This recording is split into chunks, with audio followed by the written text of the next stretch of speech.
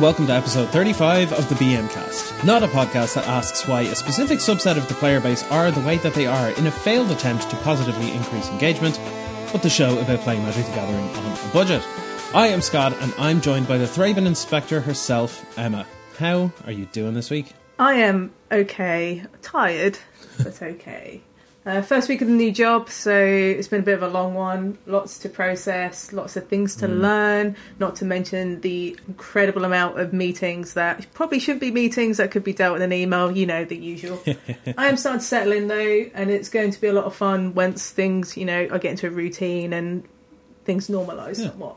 If you don't know, like, I'm the content manager of MTG Rocks now, which is a new outlet by G Infinity. You can check it out at mtgrocks.com and also on Twitter at mtgrocks. I will be doing some writing for them, but it's mostly behind the scenes content management, making sure everything's all good. But if you want to check it out, go for it. We have a really cool sort of preview section now with all the Time Spy Remaster stuff going up. I saw it, yeah. Looks good. Yeah, it looks good. With that, I haven't played like a game of Magic this week just because I've been so focused with the new job.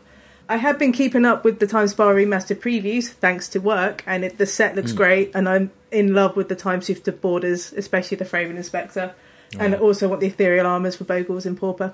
But yeah, that's pretty much it. It's a fairly quiet one because I've just been focusing on work. How about you? What have you been up to? Yeah, I'm good. I've been continuing my series on the best commanders on a budget, and this week I'm diving into the best commanders in black. So I talk all about aristocrats, mill, life gain, and even an underground crime syndicate in the 99. So if that sounds good or interesting, you can find the top 5 mono black commanders on a budget over at Card Kingdom right now. But with the plug out of the way, in terms of Magic, I've been building a couple of new commander decks actually. I put together a budget Sir Conrad the Grim list, which is fun, but it's hard to play on a budget because even if you spend, like I did, like $30 on a list, as soon as people see Conrad hit the table, they're like, kill him with fire, kill him now. So sometimes you don't actually get to enact your game plan, even if it's crap, because, you know, his reputation precedes him. But I'm also working on an Aura Skyclave Hierophant deck, which is a cleric tribal deck with a Soul Sisters kind of sub-theme. So it's very similar to the kind of list that we were brewing together with Chris from Commander Mechanic a while back. If you don't know Commander Mechanic, pop on over to YouTube. He's a good dude. Very good. Some great decks. Friend of the show. Good man. Yes. And I will be sure to post a 99 of my list when I have it all together as well. I haven't been doing a whole lot outside of Magic either. I'm kind of the inverse of yourself. You know, this has been a very Magic week for me, so I mean, I played some Dark Souls. I now have the Moonlight Greatsword, being Sorcerer and all that. Very good. Played some Genshin Impact. The game is still beautiful and enjoyable, and I haven't paid a single cent to enjoy it, so that's fantastic. I've come back, actually, to a game that I haven't played in a while, and when I first tried it, I didn't like it. And it was because I was actually playing it on keyboard and mouse, and that was the mistake.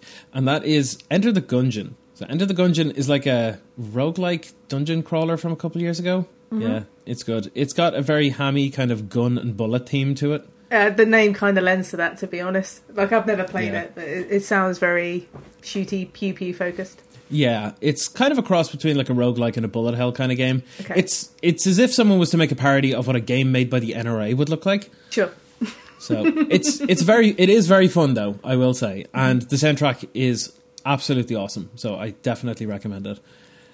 All right, so before we jump into the meat and bones of the episode, Emma, have we got any housekeeping this week? No housekeeping this week. However, we would like to let everybody know that we are planning to do another BM Cast stream this week. Ooh. So a couple of weeks ago, if you didn't see, myself, Scott and Angelo had a nice little chat on stream, on the BM Cast stream, and we had a few drinks and there was some chatter. There was a lot of chatter about modern bannings, there was a lot of chatter about beer. Angelo got his cowboy hat out because, you know, that's what Angelo likes to do. So yeah, like before, we're going to be streaming on Saturday at 8 p.m. GMT time, which makes about 3 p.m. Eastern time. So if you're about, join us, have a drink, have a laugh. It was a good time last time, and people are asking us to do it again, so we're just going to keep doing it until people get bored. You can follow the Twitch over at twitch.tv/thebmcast. I'll be posting it on the socials as well, so you don't miss out. Awesome. If you enjoy the BM Cast and would like to support them, you can become a patron for as little as $3. You'll get access to all of the notes and deck lists they use on the show, and their $7 tier gives you VIP access to the greatest budget resources of any Magic podcast. So what are you waiting for? Visit patreon.com/budgetmagiccast to level up your game and get your stonks on.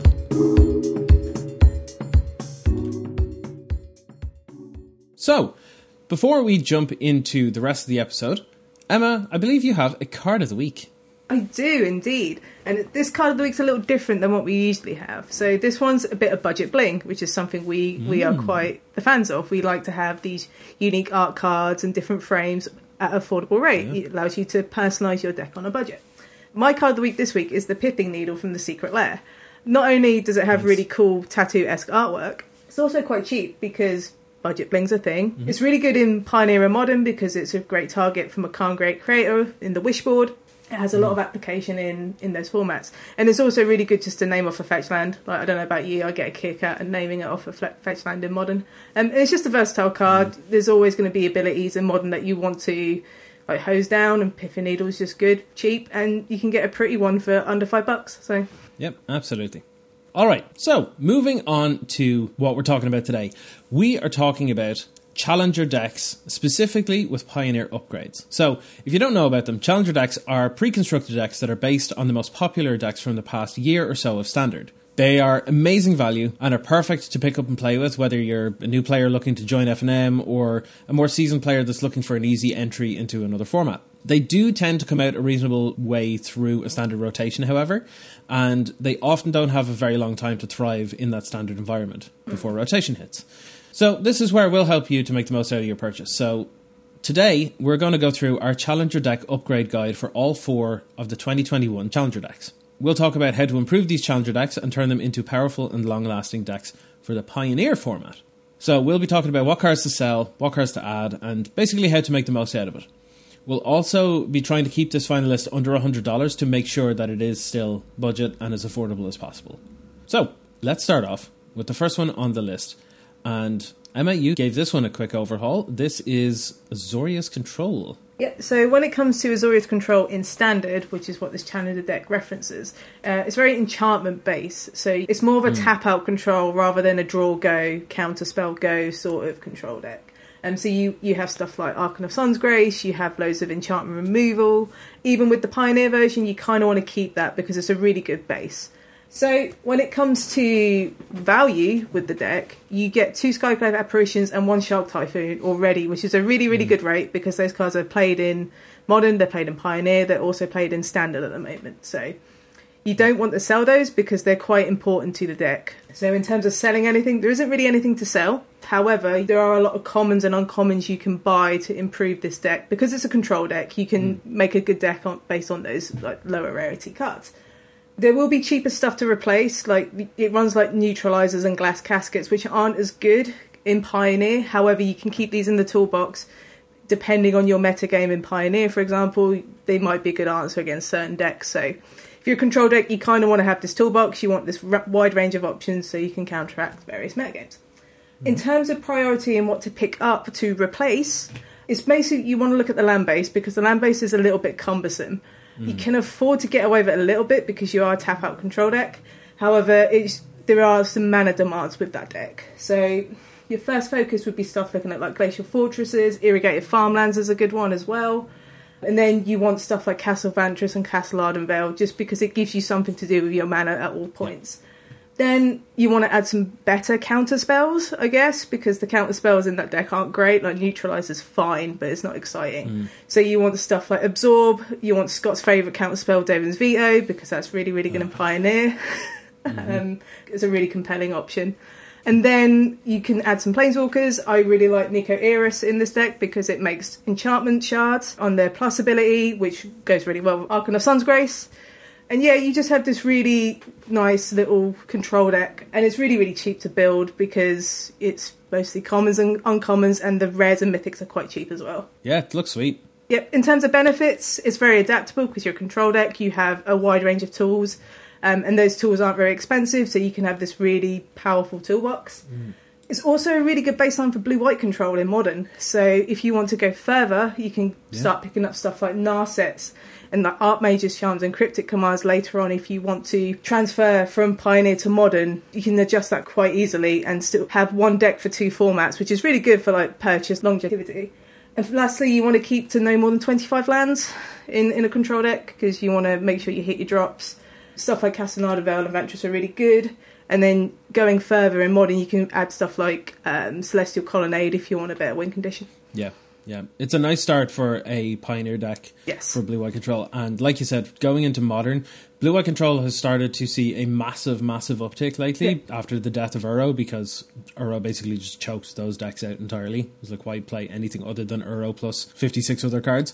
But now, like most of the cards that are in the Precon can be used in the upgrade, which can be used in the Modern upgrade. Yeah. So, this is a great one if you want to play multiple formats. And if you like control, if you want to be that control guy at an FNM, this is like a really great starting point. Yeah, for sure.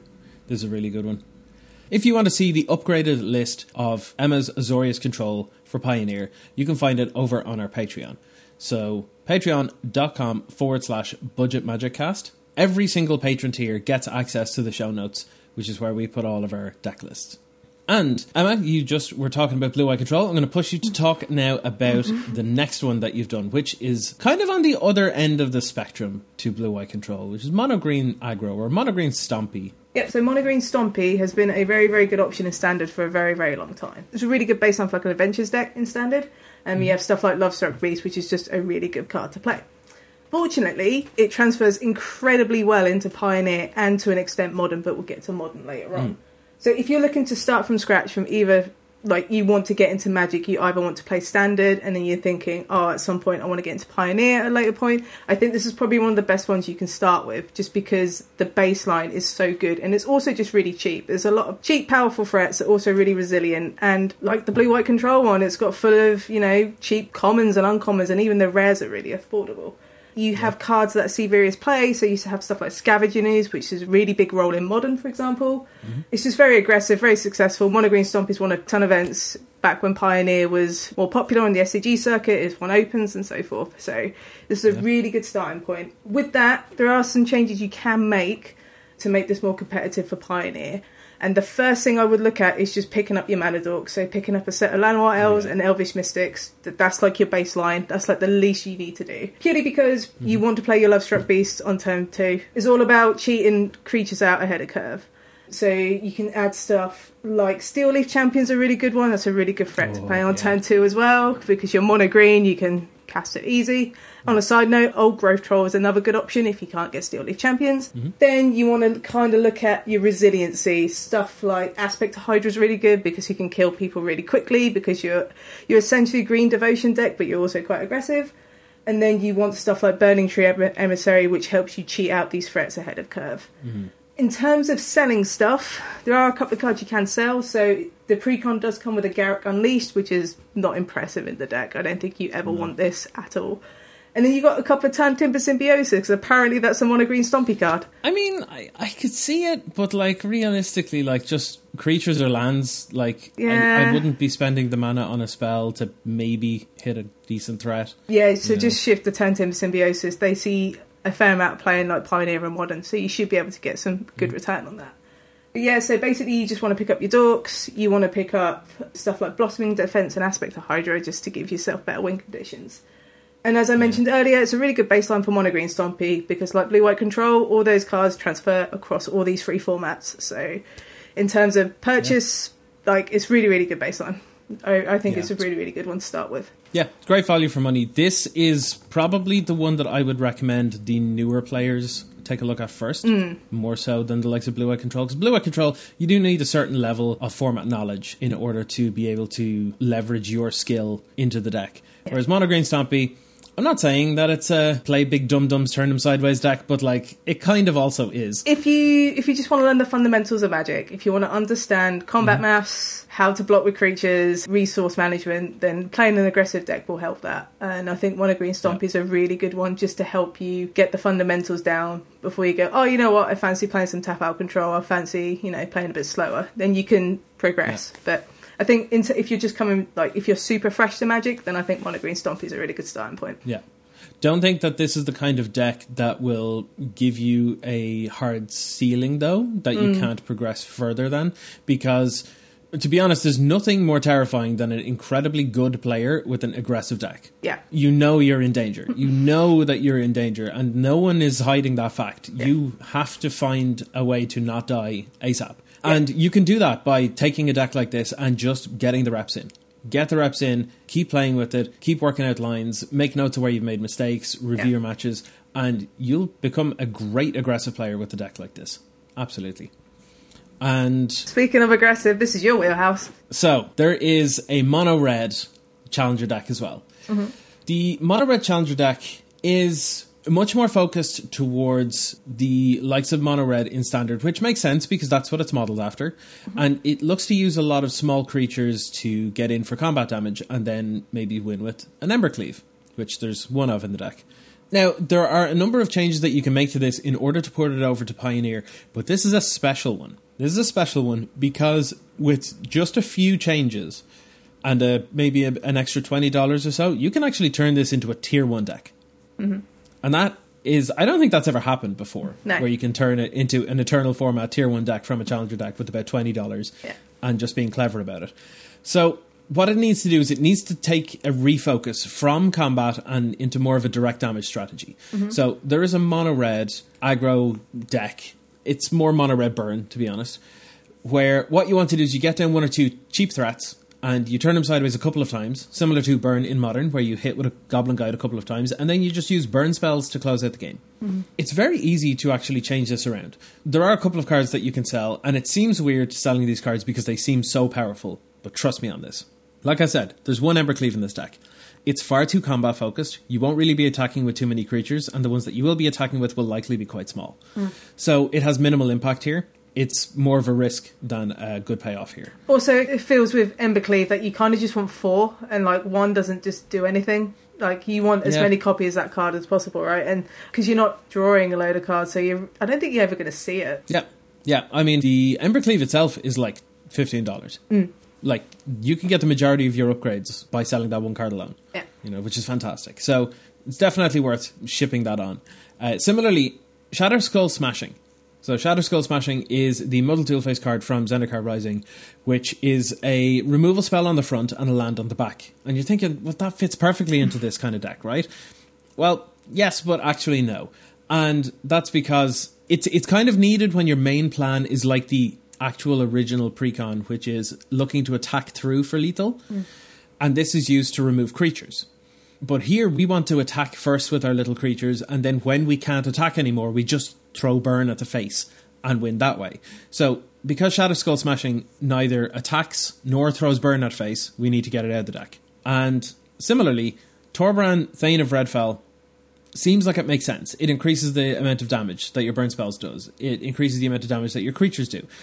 Yes, but it's very, very inefficient, particularly with burn spells. So if you have a Torbran out and you top deck a burn spell, oh yeah, that's great that it's like 5 damage to the face. However, that's it. It's gone. It's done. Also, if you have an empty board and you top deck a Torbran, that is a terrible top deck. It doesn't do anything by itself. But if that was a burn spell, that might be lethal. Mm-hmm. So sell the Torbrans, buy burn spells. With that, let's talk about what we need to buy. Soulscar Mage. This is your key threat. It's the most expensive part of the upgrade. It's roughly $25 for a playset, but it is absolutely worth it. It can be used in a controlling game against bigger aggro decks. Point your burn spells at the creatures to shrink them. This would be great against stuff like the mono green Stompy deck. To shrink down Steel Age champions with maybe a Wizard's Lightning to turn it into a 2-1 instead of a 5-4. That kind of thing. Similarly, with Monastery Swiftspear, it's another aggressive threat that also has prowess. And Abbot of Carol Keep, same thing except it's 2 mana, and it also gets you an extra card. And speaking of extra cards, you can now fit Light up the stage. Whenever you deal damage to an opponent, you can pay 1 red mana and get 2 cards out of the deal, which is pretty fantastic. The benefits of playing this kind of deck is it's very, very flexible because it can play the control or the beatdown very, very well. Similarly to Burn in Modern, because you can use burn spells to point at the face or you can use it to control the board.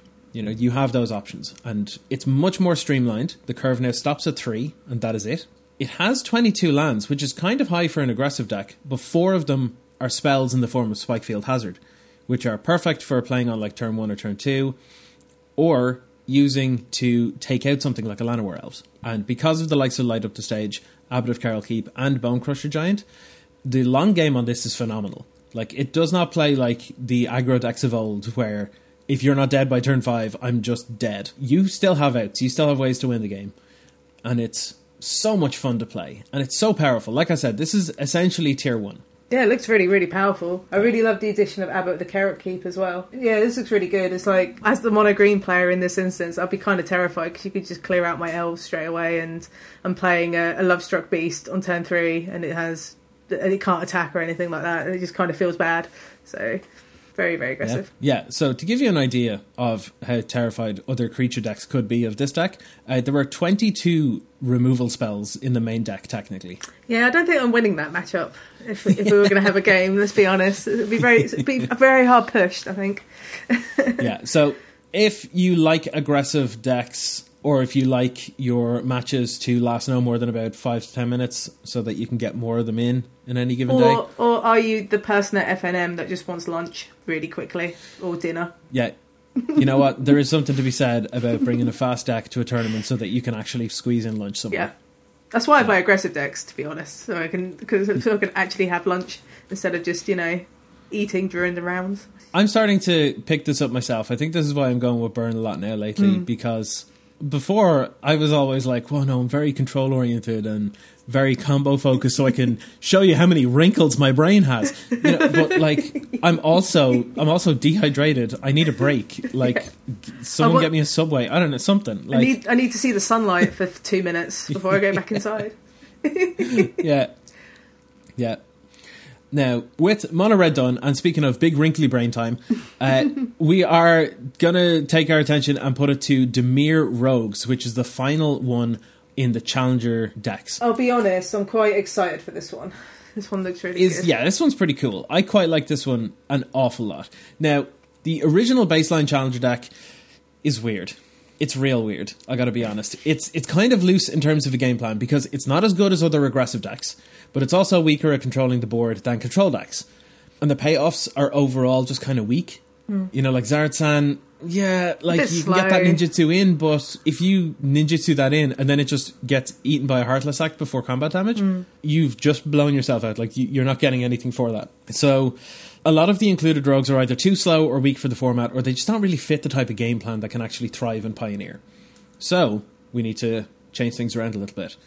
What you need to get rid of are things like Nighthawk Scavenger and Rankle Master of Pranks. The reason I say this is because the likes of Nighthawk Scavenger, they're excellent threats, but they just don't line up very well against removal. Like, most of the burn spells from the burn deck can kill this in one shot, for example. Similarly, with Rankle, the fewer creatures that you run, the worse they become. And we're going to be taking out a bunch of creatures because they're just not very good in this Challenger deck. So we will be running fewer and fewer creatures compared to the actual original build. And you don't really want to be attacking with Rankle and make your opponent sacrifice a creature, and then you also have to sacrifice Rankle or another key threat. It's just not the kind of game that this is going to end up being able to play. However, it is turning into a very weird but really cool kind of aggro tempo control kind of thing. It's definitely like aggro control. First of all, it's now going to be a Lurrus companion deck. You can have Lurrus as your companion because nothing in the main deck, no creatures or non-land permanents, are over 2 CMC. Which means that everything is super low to the ground. It really helps you with your long game recursion, so you can get some of your key threats back with Lurrus, and it just helps the deck with staying power, because a lot of these aggro control decks just run out of gas and die. And that's how they die. They just run out of gas. Lurrus helps that not happen. Another way that you can help sort of keep your gas going is adding a card called Glintsleeve Siphoner from back in Aether Revolt, I believe. I love this card in Standard. I played it so much. This card has been waiting for its time in the sun in Pioneer, and I think this is the spot for it. It's a really good threat in mid-range battles because you can attack through their one threat because it has Menace. Keep generating a little bit of energy and then, draw a couple of extra cards. And they have to answer it, otherwise it's just going to kind of run away with the game. It's really, really good against control as well, because they have to use removal against it, and if you have like some sort of counterspell backup, which you probably do when you look at this list, it's a nightmare for control to deal with. And then everything else in the deck is just cheaper interactive spells, So there's like some Fatal Pushes, or There's a couple of other removal spells in the form of, say, like, Eliminates and Heartless Acts and that kind of thing. We're going to be focusing on milling our opponent a little bit more in this. So Thieves Guild Enforcer will mill, Soaring Thought Thief will mill, Vantress Gargoyle can mill. And with all of these little mill bits, this is what's turning on things like the Drown of the Locks, and we've now added Into the Story, which is something that should definitely be in the main deck. Yeah. This is something that is just so fantastically powerful. Good. Very underrated, but fantastically good. Yeah, it's bananas. It essentially reads 4 mana, instant speed, draw 4 cards. Yeah. And like I said, last thing this deck wants to do is run out of gas. This is how you prevent that entirely. It's also nice that Into the Story, if that's the only card in your hand and you cast it, it means that Vantress Gargoyle can block regardless because it's 4 cards. Just an incidental little thing. But yes, so what this wants to do is essentially just control the board while attacking with 1 or 2 little threats like Thieves Guild Enforcer or Glintsleeve. And this is very much kind of like a Delver strategy, where you play 1 threat, kind of set and forget about it, and then just interact with your opponent until they're dead. And it's fantastic. It's really, really good.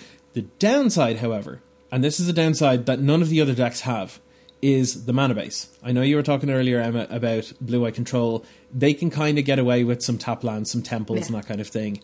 If you're looking to be aggressive, you can't really do that. You can't be playing a turn-off curve.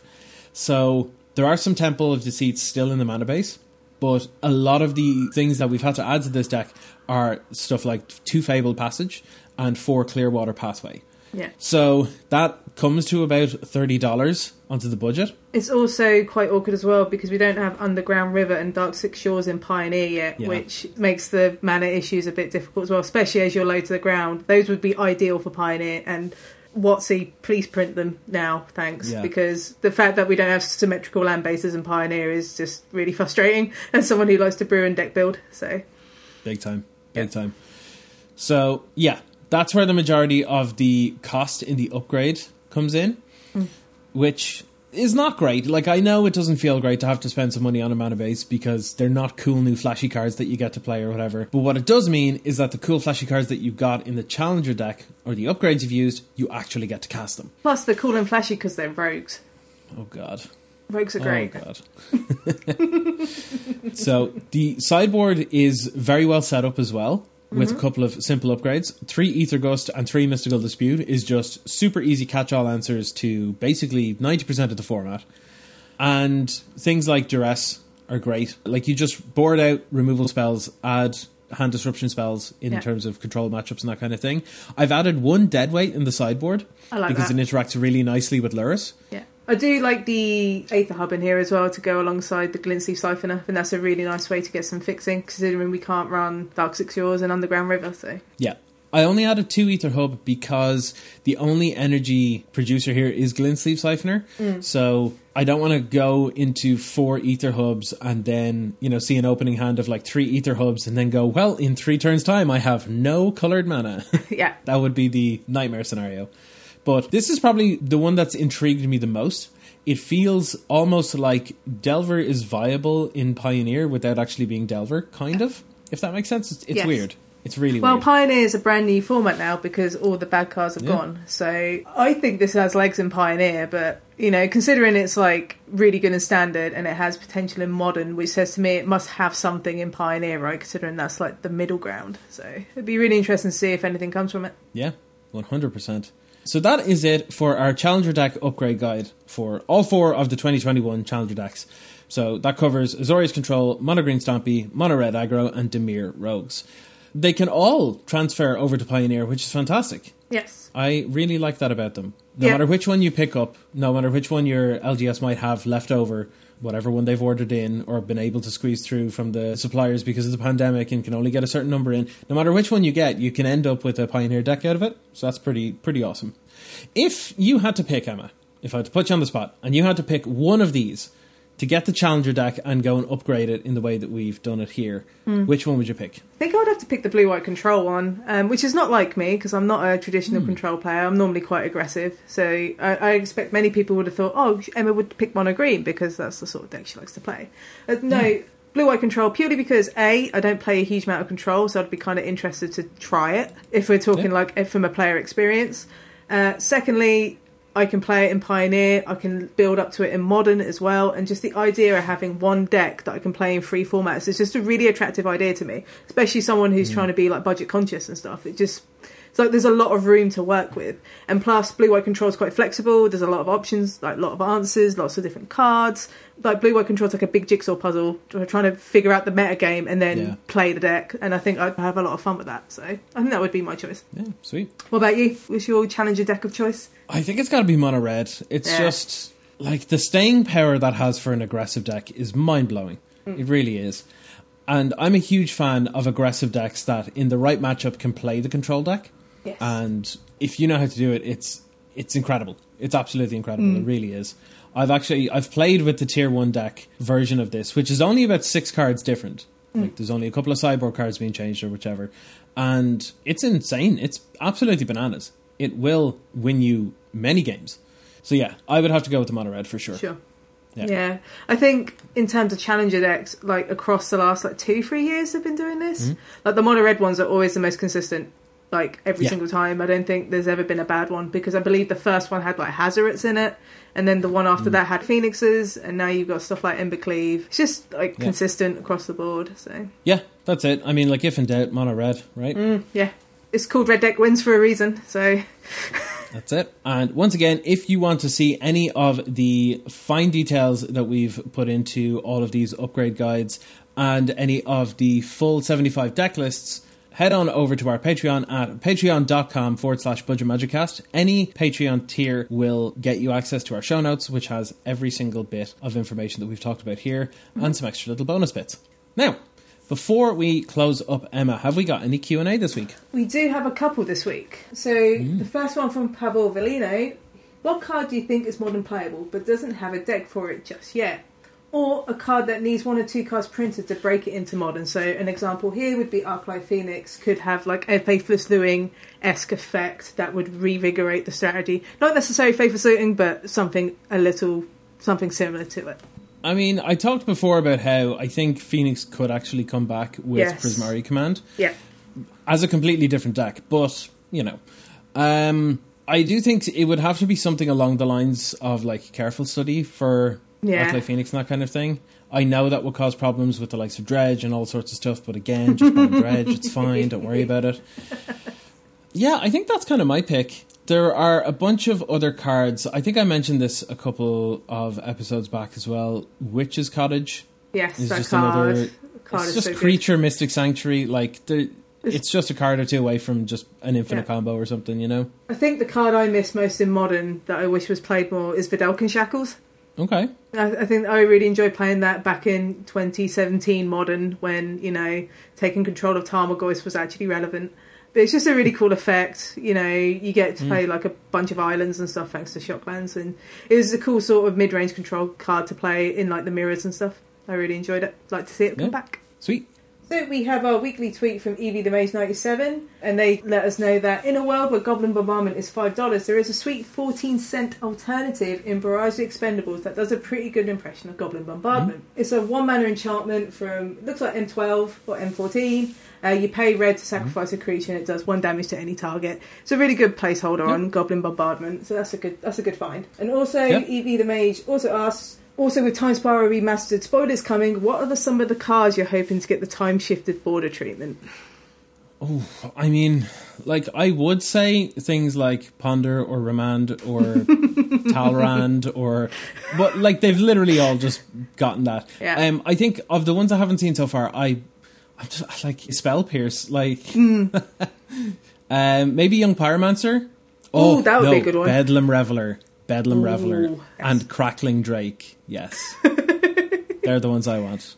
So I would like to see Thoughtseize, but with the Lorwyn art. I think that would look incredible.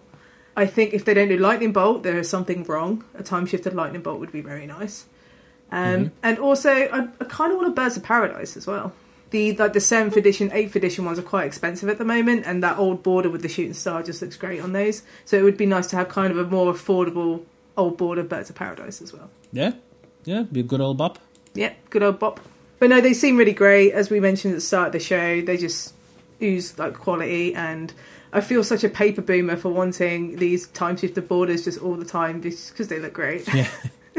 Yeah, you know what? If they release these with every single set as just a one-off sheet of, there's 100 cards on it and you get one in every pack, I'd be buying infinite % more boxes than I currently am. Yes. I would just have a Bogles deck that's just all time-shifted, old border foils, and that would be fantastic.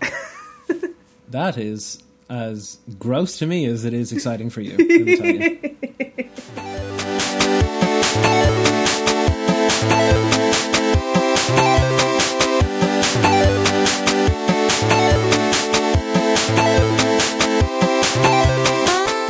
Thank you for listening to us here at the BM Cast, and a special thanks to our patrons.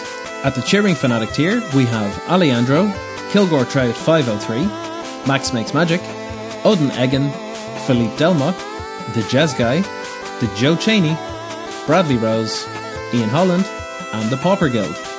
And at the Stonks tier, we have Anga Orr, Scott Creech, Simon Grip, Brian Madden, Nerblin, Everett Brogan, Dahi Carroll, and Tom Telford. Thank you all for helping to keep this podcast on the air. We can't thank you enough. If you want to support us and add your name to this list of lovely people, head on over to patreon.com/budgetmagiccast. If you have any questions, comments, or sweet brews for us, you can email us at budgetmagiccast@gmail.com or message us on Twitter @TheBMcast. We'll be back next week to give you even more bang for your buck.